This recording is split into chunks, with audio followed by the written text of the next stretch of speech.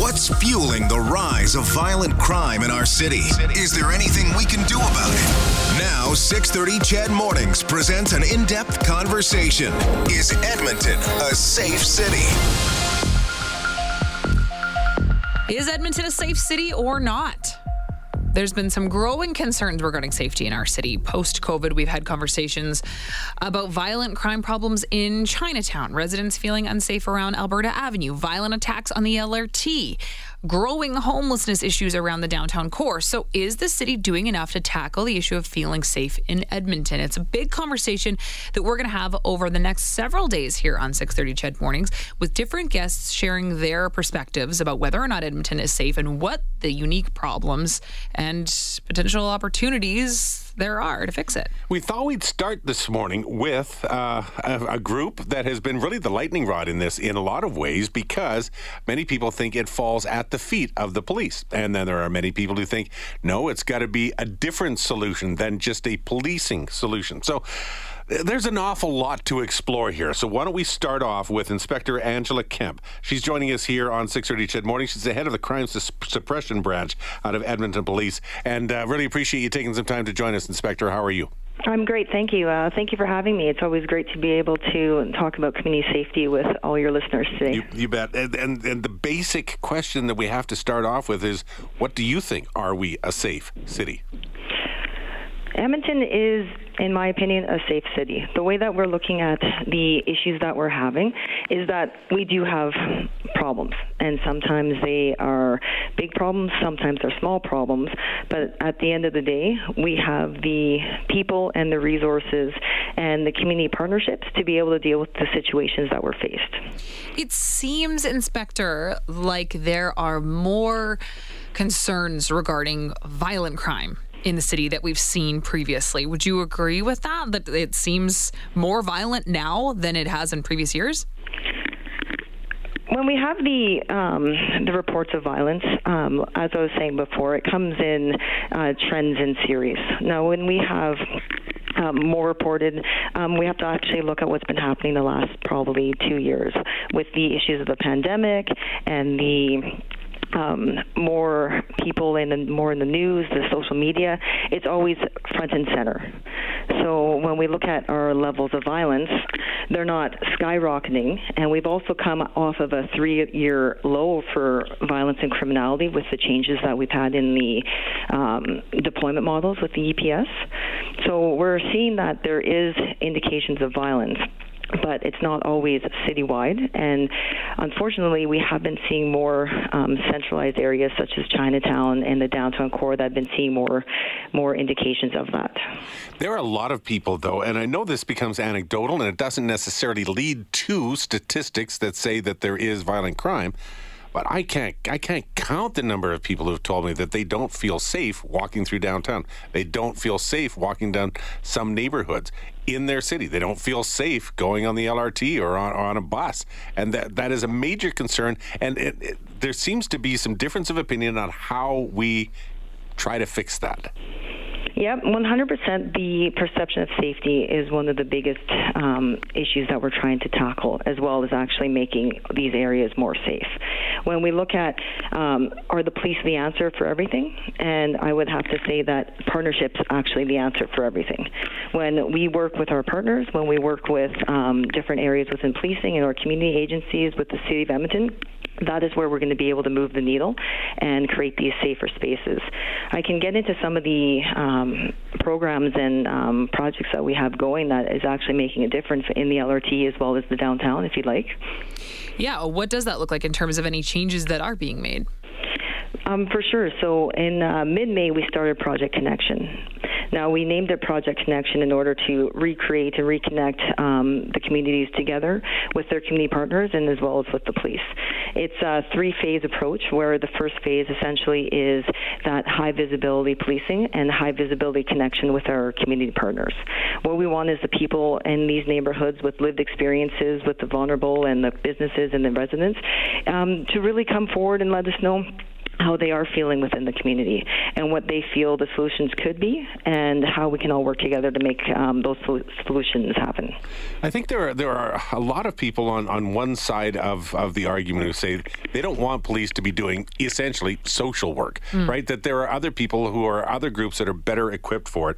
But you're saying you can still partner with these groups, and it doesn't sound like there's been great cooperation in a lot of cases with some of the people being taken out of LRTs, or like with how homeless people or addicts might be treated downtown, that kind of thing. Somebody with a mental health issue, that sort of thing. Is it possible for the two, and they're not individual organizations, it's police and a whole bunch of others, to work together to move forward? And is there an appetite to do that, or for the police to just step away from that world?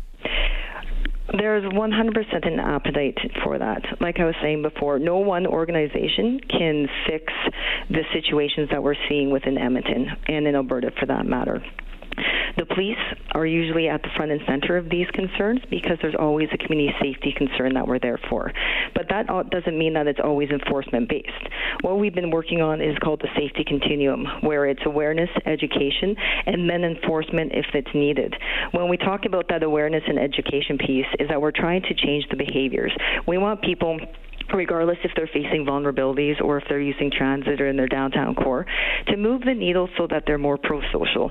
And that essentially means, what are they doing that makes themselves better, that makes the society better, and then creates those connections to the resources that they might need. The police are working with several agencies. We have our help teams where we're connecting with navigators. We're partnered with the high-risk encampment team to ensure that when we deal with houselessness issues, that we can connect the people sleeping in these tents and having these concerns right to the resources that they need. And it's important that the police are there because we are the connectors to these areas, because we always assist EMS. We are always assisting these community agencies that are in these areas helping the people. But is it possible for the police to play that vital role within that group to help with the resources that are currently available? With everyone right now, there are resource struggles, but that is one of our goals, is that connection and that support. We're not going to arrest our way out of houselessness. That's not the answer. But what the answer is, how do the police and the community come together and create these moves forward? And that's why we're really partnering with the City of Edmonton and their community safety branches and their social development, as well as the Bissell and Boyle Street, and all these agencies. We're all rowing in the same direction in order to create the safer Edmonton that everybody wants. What do you say to accusations that, what you're saying, it all sounds exactly like how things should be going forward, how it actually happens on the street, how it happens with interactions with individual officers and individuals on the street, that is different. So you as leadership can say one thing, but if it is not translating on the street, then the credibility goes out the window. Well, when we look at the members on the street, everyone is working at a high level and they're very professional.